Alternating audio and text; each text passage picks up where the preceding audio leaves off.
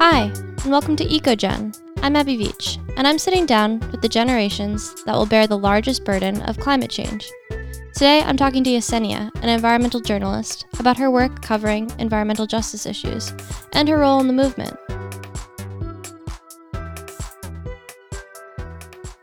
Yeah, so as you mentioned, I am a reporter at Earther. I'm a senior staff writer here where I cover issues around environmental justice, but also topics on climate science and the climate crisis at large. So, can you tell me a little bit about how you got into this field and why? Sure, yeah. I guess it's not the most sexy story, but when I had decided to go into journalism, writing was really the only thing that I felt I was good at in high school. I knew that I wanted to do some type of journalism with impact. I wasn't quite sure what that meant. I just knew that there was enough wrong with the world that I wanted to have a role in fixing it. And so when I got to college, I went to SUNY Plattsburgh. I quickly started to learn about the environmental crisis and climate change, and it just became a real interest and passion of mine. It sort of highlights the climate crisis really does exacerbate many of the other issues that people around the world are facing, whether it's extreme heat in the continent of Africa, or whether it's hurricane season in the southeast, but really just injustices at large. And so once that became clear to me, I just continued down a road to make sure I could do work in this field as soon as I got out of college. And so far it's been a successful journey. So when was the first time you heard about climate change? I mean, definitely when I was in high school, like I heard, I knew that global warming existed and that there was pollution, but it always felt something really disconnected from me. It always felt like something that was going to come much later. It always felt like something that was meant for, I guess, a topic meant for, white recycle lovers. It felt very disconnected from the world that I came from. And so when I got to college, that was the first time that I really was exposed to so many white people. And I just met a bunch of people who were way more up to date on this stuff, who have been following it much more closely. And I made friends with people who really drove home for me the urgency around this. And I'm so grateful that I did, because, I'm sure I would have found out quite quickly in college what was going on in the world. But if it weren't for the influence from my peers and my friends, I don't know that I would have been as interested as I became. Yeah, and that's interesting too. So you grew up on Long Island, right? Yes, Nassau County. It's interesting because I feel like Long Islanders don't necessarily talk about environmental issues all the time, but it is like an area that is super connected to their environment. Like we're really into our beaches, we're really into that kind of thing, but we don't necessarily have that connection and conversation always. Do you have that experience too growing up? Yeah, I think that the only place that people, where I grew up in Uniondale. I think the only place people really got outside was the beach. And I don't think that there was ever much discussion around how sea level rise and erosion may eventually make these beaches non-existent. Certainly, environmental issues were never really a topic of discussion among my friends, and I don't really think it was something that people in my community were too worried about. Where I grew up, it's predominantly Black and Latino, and a lot of it's a pretty large immigrant community. And while it's certainly not like a low income community by any means, especially when you look at other Black communities, it's a car dependent place. People aren't relying on public transit in the same way that others might. I just don't think that there's quite has been that sort of cultural awakening that's necessary, at least where I was growing up, to push forward on green initiatives. Like, people ride bikes all the time, but there's no bike paths, Right. there's like a power plant right alongside where I grew up, and an incinerator as well, right in Garden City, that's really close to Uniondale, where I grew up. And we drive past it all the time growing up. And when I'd ask my mom what that was, she didn't know, and she didn't really seem too curious to find out. Right. And none of my friends knew either. So I think it What's just, this mysterious building? Yeah. yeah, and that by no means says that communities of color don't care about the environment, because polls show that Latinos in particular are especially interested in environmental issues, and do know and can see the ways that the climate crisis impacts their lives. But where I grew up, at least, it wasn't something that was ingrained into the community in the way that I think is necessary to build that sort of cultural awakening that I think we're seeing happen now across the U.S. and the world. Right. We're starting to see people make the connection, and that's a fault on the environmental movement too, like the fact that those connections were not made earlier, and that communities that are absolutely essential and to the movement as a whole, and also going to be super affected by this, have not been included in these conversations for a long time.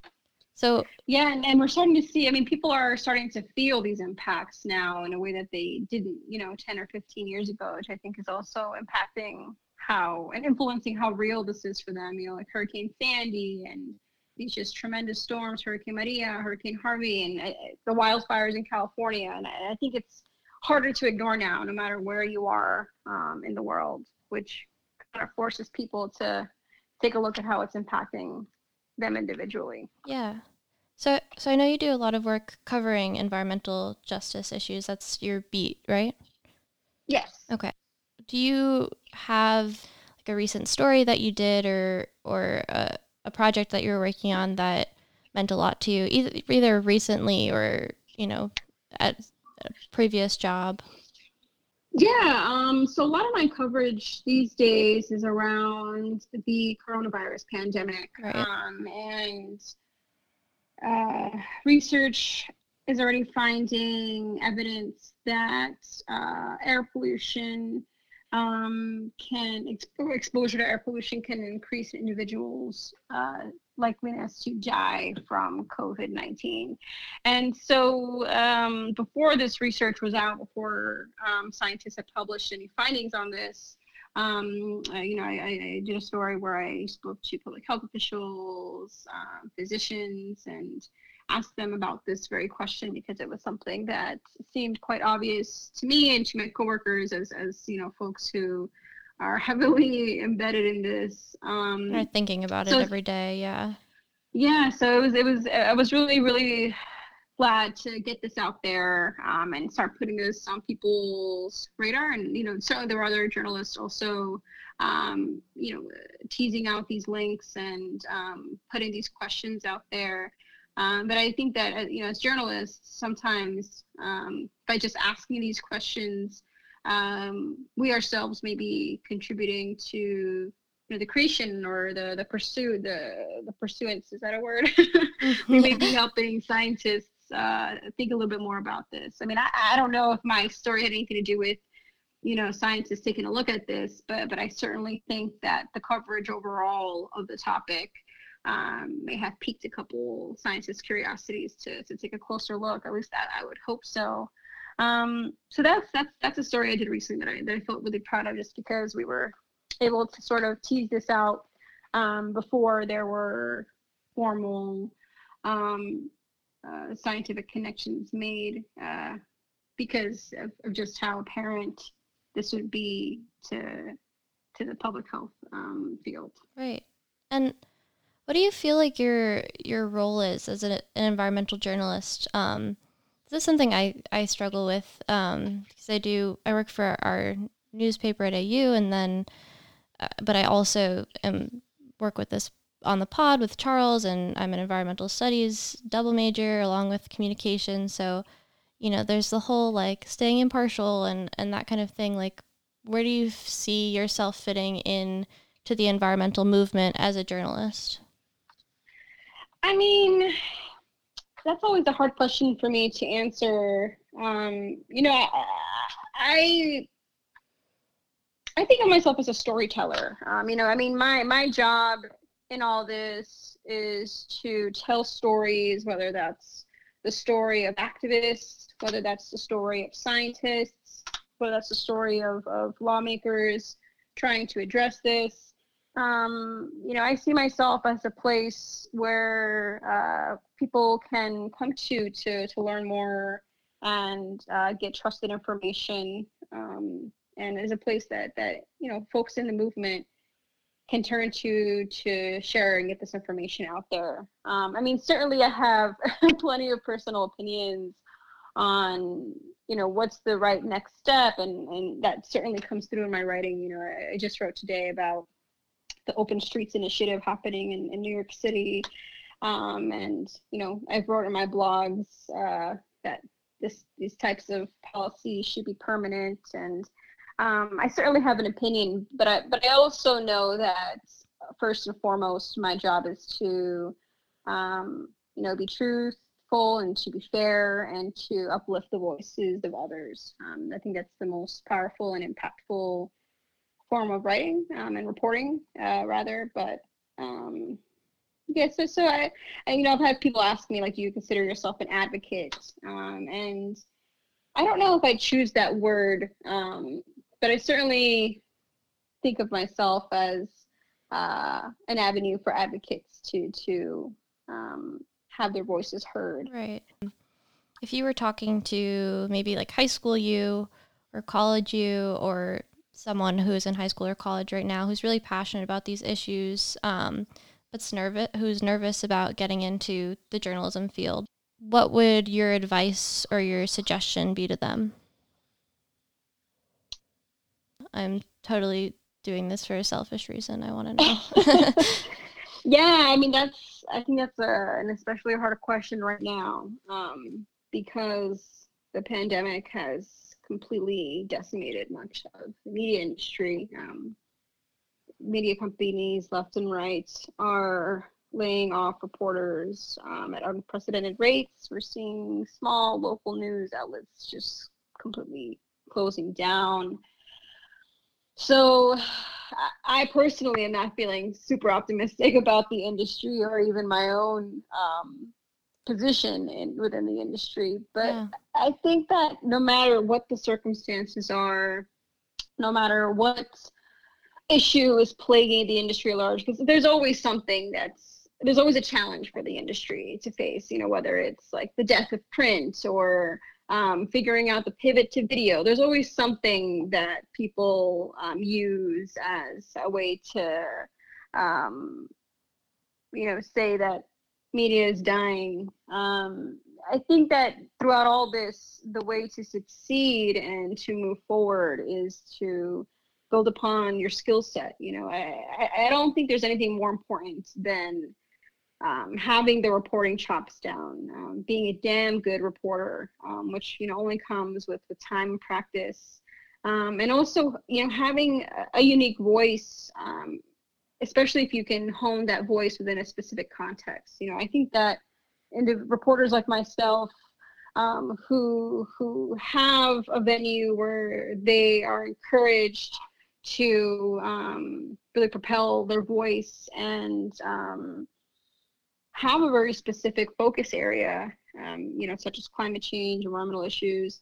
I think that it's sort of, it's definitely something that I think boosts any reporter's chances of success if you can find a topic area that is yours, that no one can do like you. I think that when you can position yourself to be as unique and as special as you can. I think that it really gives you a leg up within the industry because unfortunately, you know, there are so many of us and so many of us are talented. But when you can say, you know, I'm one of the few or I am the only reporter covering XYZ in this way, it's appealing. It's appealing to employers. It's appealing to, you know, universities that want to invite you to come talk and speak on this topic, which is a, you know, career booster. And, you know, some folks just want to report, and, you know, there's journalists out there who want to just do any type of reporting. They don't care what. And that has its own strengths, obviously. But I do think that there is some benefit to, you know, figuring out what beat you want to focus on, and really doing that beat well, to make yourself stand out within the industry. You know, you work a lot on environmental justice issues, environmental racism. How does your personal identity play into your coverage and your work every day?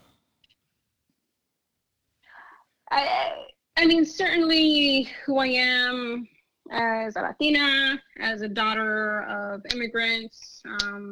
My parents were formerly undocumented peoples. You know, my mom, she works in the food sector. She works at McDonald's, which is literally one of the worst places anybody could work. I think as someone who comes from this lived experience, when I report, I try to make sure that these voices are being centered, the voices that I relate most to. And it also gives me, I think, another level of empathy for individuals that may be sometimes, you know, kicked under the rug or deemed as, you know, I guess unnecessary or small to society at large. And, you know, obviously my pieces aren't always, I don't try to make them about me, but certainly pieces of me come through in who I, you know, speak to, who I interview, the sources whose stories I try to center. Just last year, it was the anniversary of hurricane. It was a hurricane that hit the Florida Panhandle, and I focused my piece on an undocumented worker who had suffered severe and traumatic injury after falling off the roof of a home where he was working. As a result, you know, he had suffered, suffered wage theft. His employer wasn't giving him any pay, and he had all these bills related to the medical costs of the injury.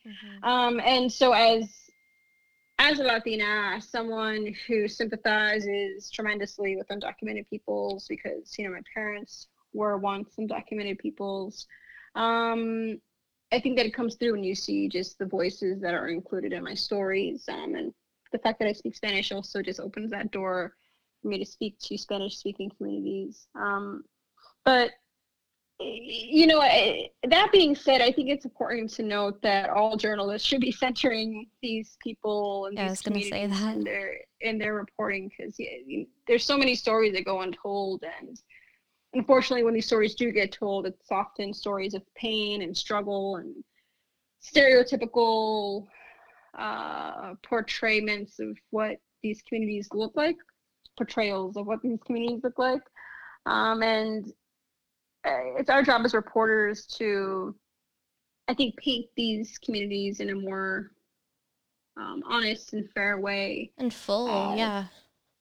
You know, because they're not just like struggling, sad, pathetic communities. Obviously, there's a lot of pain within these communities that have suffered, you know, decades upon decades of trauma, but there's also a lot of strength. And, you know, that story that I wrote on the anniversary of the hurricane, looked at the way that many of these workers were standing up to these companies that were stealing their wages and treating them poorly. And many of these individuals are filing lawsuits. And I try to focus on just, you know, these individuals aren't afraid just because they don't have the right papers. They're not going to let these companies take advantage of them throughout, you know, these disasters that ultimately rely on their labor to rebuild. So Right. It's definitely my identity is why I do the work that I do, but I think that it's the type of work that we should all be striving to do as journalists.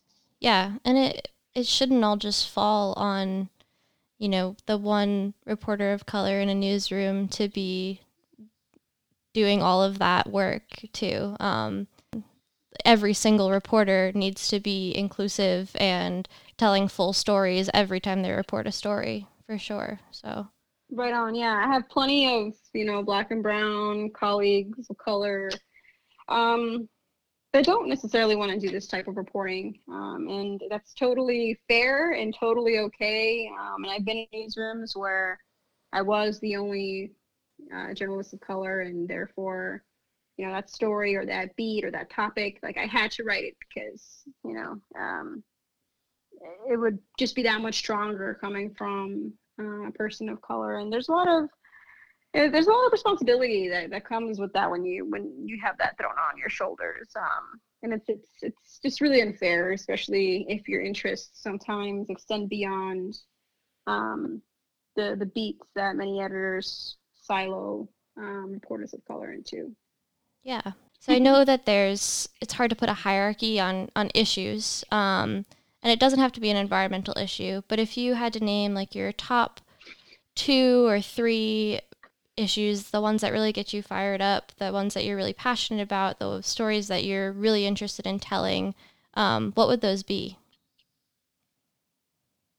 I would say first, it would be impacts from disasters. I guess like disaster recovery, perhaps, is the better term.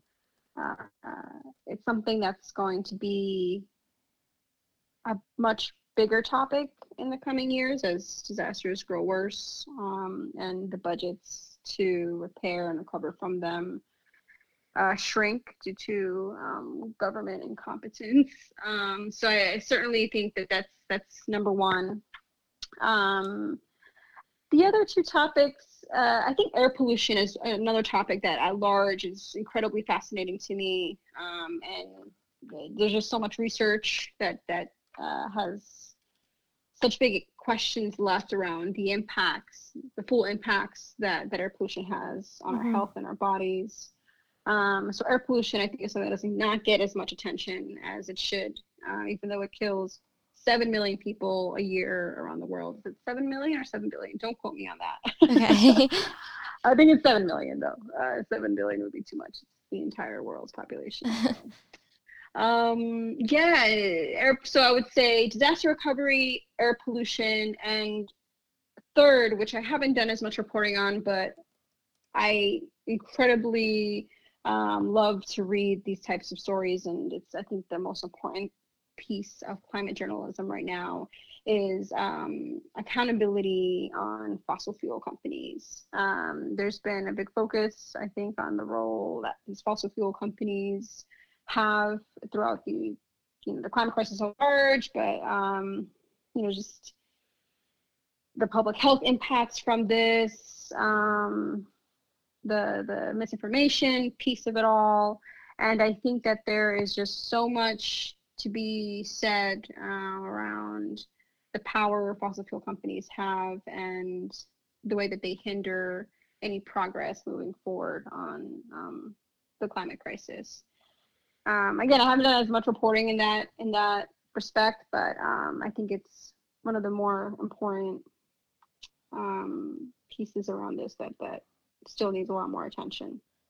And so to wrap it up, my last question, when you think about your work and the future, and what you hope to accomplish, who or what are you doing that work for?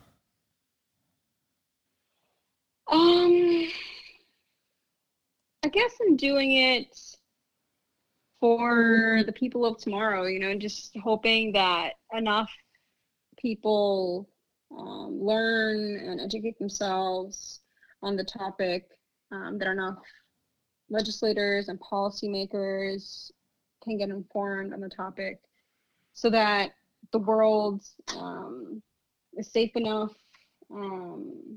and habitable enough to support life of future generations. I genuinely worry that the planet will not be a safe place for my own children should I decide to have them. And I just hope that my reporting can somehow prevent the world from reaching such a catastrophic state, because I would really love to have kids. Right. Yeah. But I just don't imagine that being a good thing to do during all this, unless things get better quick.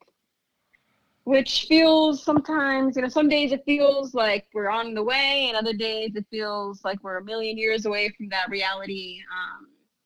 But the children that are going to be here, the children that will be born, the children that are here now, I think they're the main inspiration to continuing this work and wanting to help make it a better place. Yeah. We'll see if it works. Right. Well, thank you so much for talking to me today. We like to say thank you for potting with me. And I know that it's a crazy time to be a reporter, and there's so much that is happening. So I really appreciate you taking the time out of your day. Of course. Yeah. No, thank you, Abby.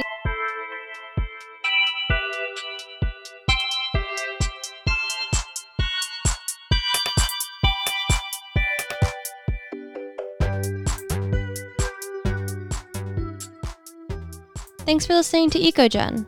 Let us know what you think by giving us a like, rating, and comment. Do you have an interesting environmental story or know someone with a unique perspective? Reach out to me on social or shoot me an email. We would love to have you.